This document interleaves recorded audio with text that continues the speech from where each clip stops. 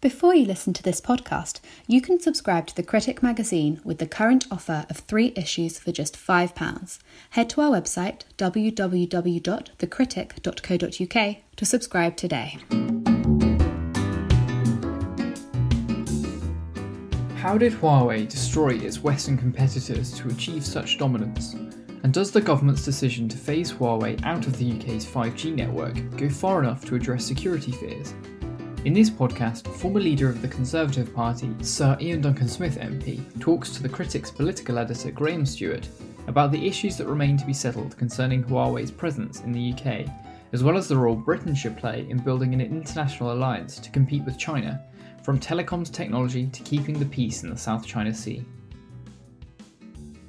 Yesterday's announcement by the government that Huawei equipment's to be stripped out of 5G over 7 years. Are you happy with this, or does the announcement not go far enough? Well, first of all, I welcome the government. People talk about a U-turn, but basically they made the wrong decision in February. A number of us thought it was the wrong decision. We think not just Huawei, but Huawei is a threat, but other untrusted vendors are a threat, ZTEC and others that are considered to be a threat. So there are lots of them, but Huawei, peculiarly in the UK, have got sort of a very strong hold. And so changing their view on this is critical, and I'm pleased that they've done it. So that's a good start. In other words, they've accepted they were wrong in February, they're now right in changing it. My concern is they've listened a bit too much to those who have lobbied them, and the 7 years has problems in it. And I've just written a piece for the Express today, but let me explain. Right now, that up until the end of the year, if BT or any other company stockpiles Huawei equipment, for the next 7 years they will be entitled to roll that out. Thus we will have for 7 years, basically, a developing 5G system with run by Huawei. So that makes it difficult on 2 counts. One is they won't be removing it till very late on, and the second thing is companies that didn't want to use Huawei will still find themselves at a disadvantage financially. And I can think of one telco that will not be happy with that decision. Because they were going to go for Ericsson, but Ericsson a bit more expensive because Huawei is subsidized by the Chinese bank. So number one, they've made the decision to get Huawei out, but I don't see 7 years important. And interestingly, I think yesterday morning, or was it the day before, I'm not sure, but either chief executive or the chairman of British Telecom admitted that they want 7 years, he said, but they could do it in 5. So if they said they can do it in 5, let's get it done before, by the next election, make a clean break with it. The second element is there's no mention of 4G or 3G, so Huawei will continue to upgrade their 4G systems with big software changes going forward. So the level of risk will increase with Huawei on 4G because they will use this as a vehicle to demonstrate that they are perfectly safe. So this will be part of the proposal process, trying to persuade the government that by the 5th year, there's no problem, there's no issue, you haven't seen anything, so we're not such a big deal. And there'll be big pressure on the government then from companies like BT and so to say, maybe you can change this, give us another 4 years. You can see the process. I can literally write the script now, how it starts. And the last area, of course, is on human rights. So on human rights, Huawei have already, as we understand it, made a pretty near false declaration in their human rights declaration for the Modern Day Slavery Act, because there are real issues about the usage of their equipment in the suppression of the Uyghurs and in others, and in the use of the camps. And there are many who believe that they have been involved in the use of labour from those camps in one way or the other. As I say, these are areas that the government now needs to decide whether on a wholly different front, as I pointed out to the Secretary of State, if they are proven, will the Secretary of State then make the decision that Huawei are no longer allowed to be selling into our systems? These are big issues. So there are holes in the statement. Overall, yes, I'm very pleased that our campaign to change the government's decision has worked, but it does seem to me that campaign needs to be accelerated a bit. In the autumn, the legislation will come forward in a new telecom security bill. do you foresee amendments being put forward which would reduce from 7 years to 5 years the removal of Huawei equipment from 5G, or new declarations on human rights compatibility in the use of Well, I think all labour? these things will be in play. So it depends what colleagues think, what they want.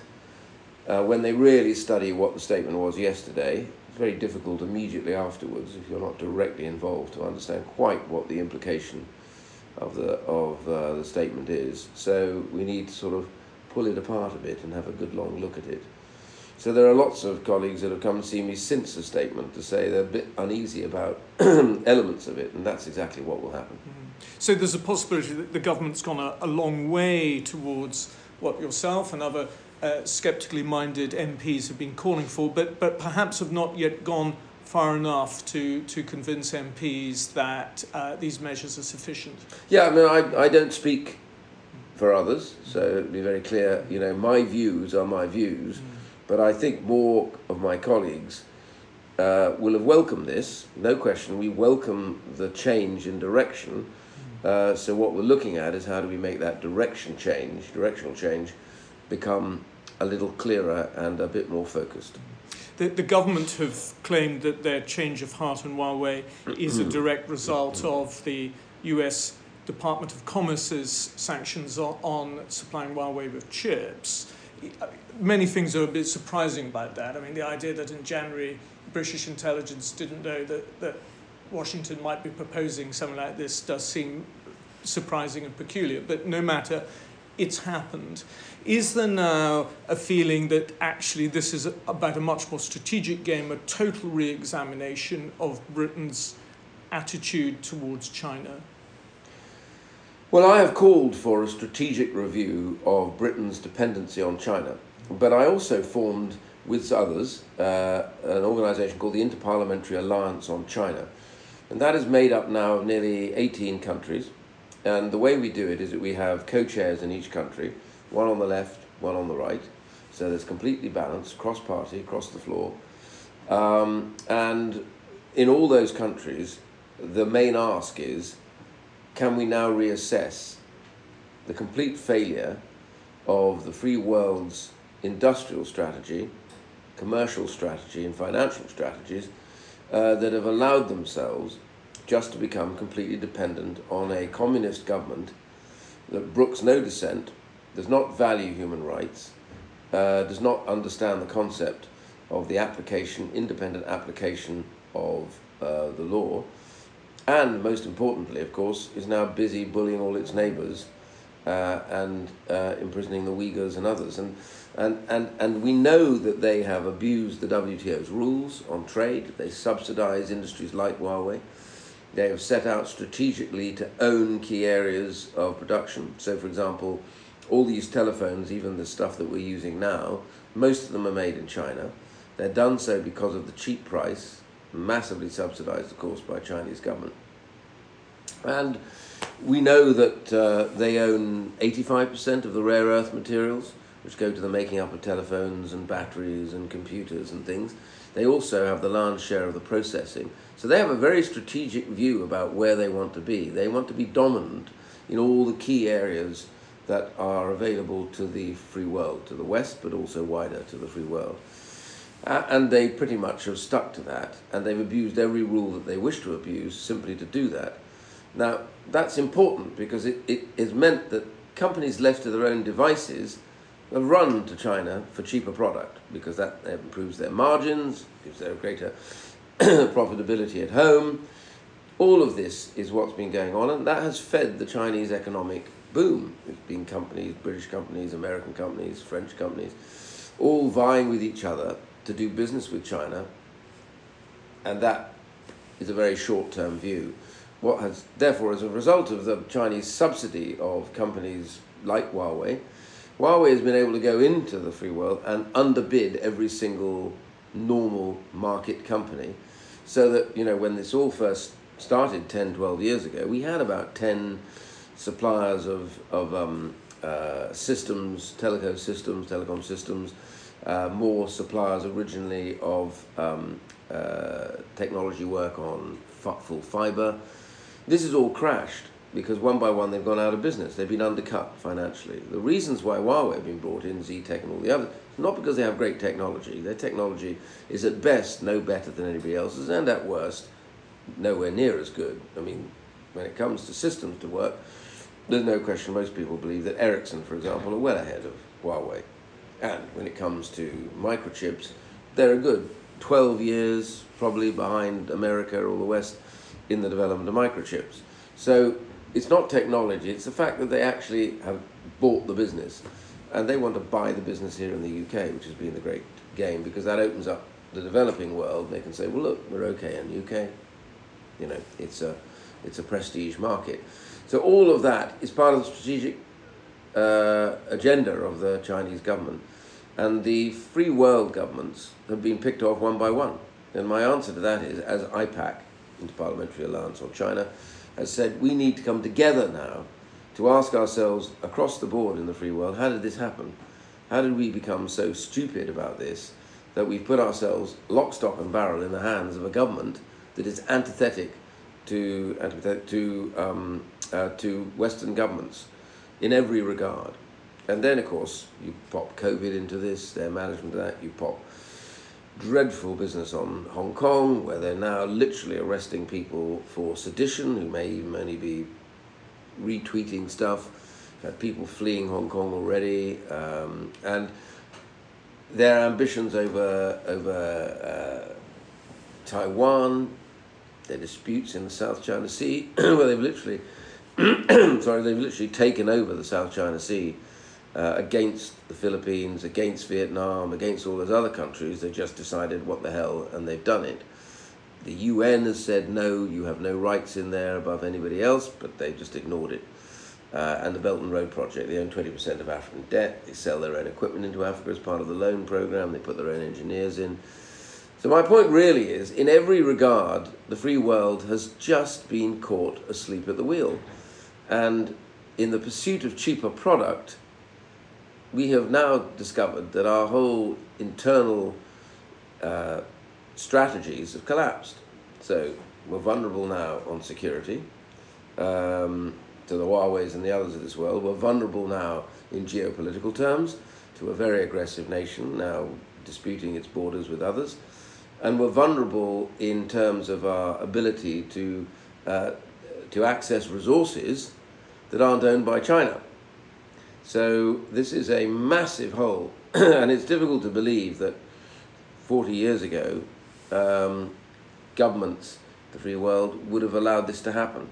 And I think what has happened is a big, big failure about 10 years ago of governments to to say, yep, we need to trade with China, but we need to do it on our terms, and we mustn't tolerate abuses, and this has been the big problem. So we're now facing a genuine, serious, I think, threat from a very aggressive, intolerant Chinese communist government, and one that has an enormous economy now, which is not like the Soviet Union, which was a threat and became a military threat in due course, but on an economy, arguably in relative terms, the size of a peanut.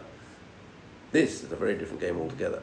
The problem is that we are in the world we're in, and whilst Western countries have made strategic mistakes, the fact is they've made them. As you yourself said, 85% of rare earths are in China. If we have a very serious trade war and China were to cut off such resources to the West, it would be self-defeating for Western countries like ourselves. So given that we've made ourselves clients of China, how do we extract ourselves in a way which isn't self-defeating? Well, because we need to have a strategic view about this now. So the free world needs to decide, because the free world collectively together enormously outweighs China. And America is still the most powerful and economic powerful nation on the planet. But we need to come together, because the truth is we need to seek the alternatives that compete with this Chinese problem. And we need to bolster the WTO on the basis that when people breach it by these enormous subsidies, etc., that are taking place and this market distortion that's been going on, then they need to be called out, and then other countries won't do business with them. So, and taking the rare earth materials, part of the reason why they control so much is because it became unviable for others to run these mines because they've just undercut, again, massive subsidy. So what we need now to do is figure out how important are these areas to us, and collectively, do we now think that this is something worth support through government to be able to give the kickstart to industries. I was talking today to one of the companies on fibre, and up until recently only 2 companies were available to do the fibre rollout. One was Huawei, the other is Nokia. Now there's just a new American company starting up in this area, but there ought to be loads of companies in this. The world is rolling out fibre. Why has the UK not got a company that is interested in the fibre technology? There must be. The answer is can't compete. They're struggling to compete. The small company struggles to compete with a company like Huawei, which underbids everybody and undercuts them. So this is, you protect your market from false distortions. That immediately then opens the market to allow free market principles and companies to arise. And, you know, Adam Smith would be tearing his hair out if he wasn't wearing a wig. After the end of this year, Britain will no longer be subject to EU regulation. How do you see a Brexit Britain being able to recalibrate itself in terms of perhaps subsidies for nascent technology companies to build this in British companies that could compete, or simply in terms of having new barriers towards China in areas where it's not a level playing field? Well, the first thing is we need to nurture technology. So UK is actually not too bad. It hasn't been too bad on that. I mean, just look at the games industry. The games industry is a huge British success story. I mean, it is the dominant player in computer games. Now, we need to look at that and see that that, therefore, is an important, vital market. And therefore, we need to ask ourselves, why aren't we as dominant in things like information technology?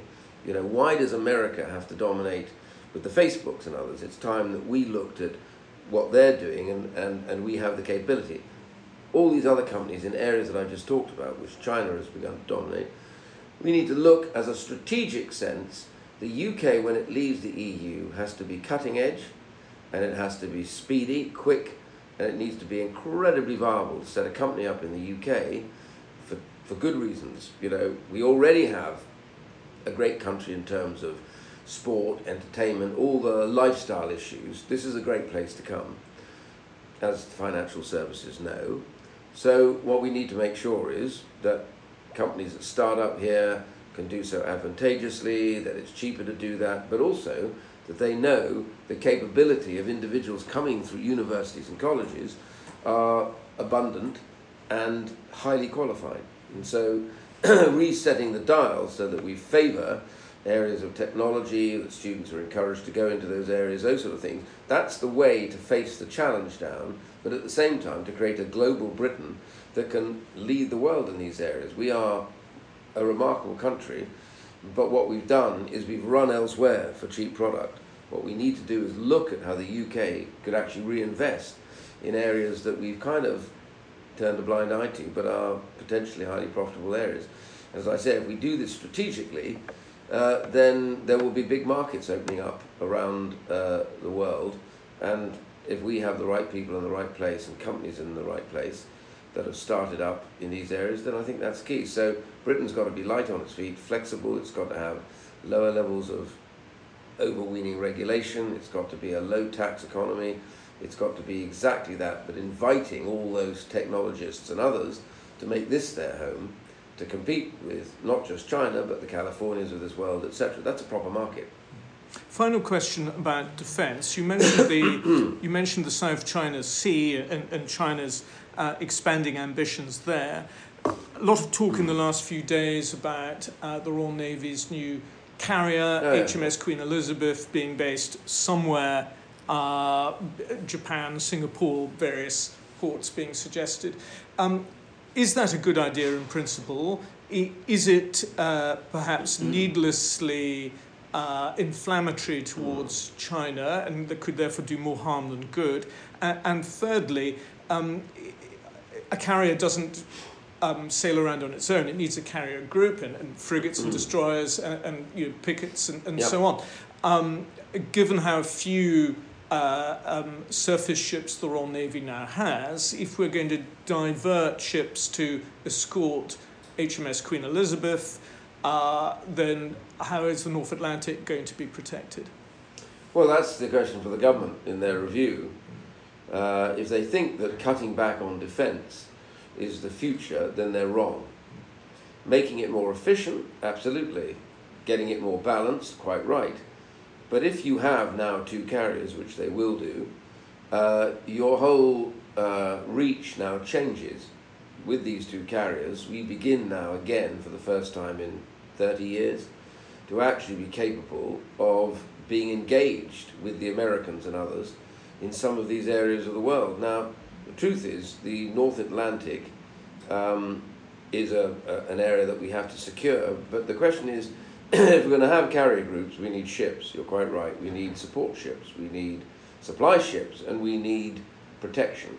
And that is going to have to be the case, which means the Royal Navy is going to have to become the focus, the greater focus now, of the military budget, supported by, the Air Force, etc., and deployable military. So we're going to need to be both flexible, and at the same time we're going to need to have the capability. So there is the choice. I know there's a review going on. I know there's arguments. There have never been anything else but arguments about why the MOD is, out of budget, as it were, when it comes to spending on equipment. There's lots of reasons for that, because these are small purchased, size, high technological issues, lots of problems about design. But all of these need to be overcome in terms of making them more efficient. But at the same time, we now will need to, a global Britain needs to project power, soft power and serious heavy power. And my view about that is the 2 go hand in glove. So our re-emergence with these aircraft carriers onto the global scene is an important feature to be treated seriously. Many of these other countries that we left behind when we joined the EU. We've kept the Commonwealth going, but we, at times the Commonwealth wonders where we are. We were very bad to Australia and New Zealand when we joined the EU. They got a raw deal out of it. They've since emerged separately. They're very keen to do more business with us, and many other countries in the Far East. We have a new role now. We are not just Atlantic based. We're back to where we might have been years ago. The question now is, are we prepared to will the means? And that's the big question. If Boris Johnson wants to be global, then a global Britain needs also to be capable militarily in a global sense. Otherwise, it just looks like a lot of rhetoric and no substance. So our armed forces' ability to project both soft and hard power are critical to our presence in these markets. Ian Duncan-Smith, thank you very much.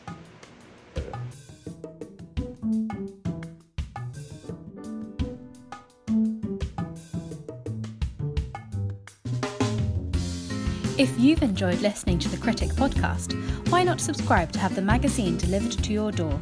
Subscribe today with the offer of 3 issues for just £5 by heading to our website, www.thecritic.co.uk.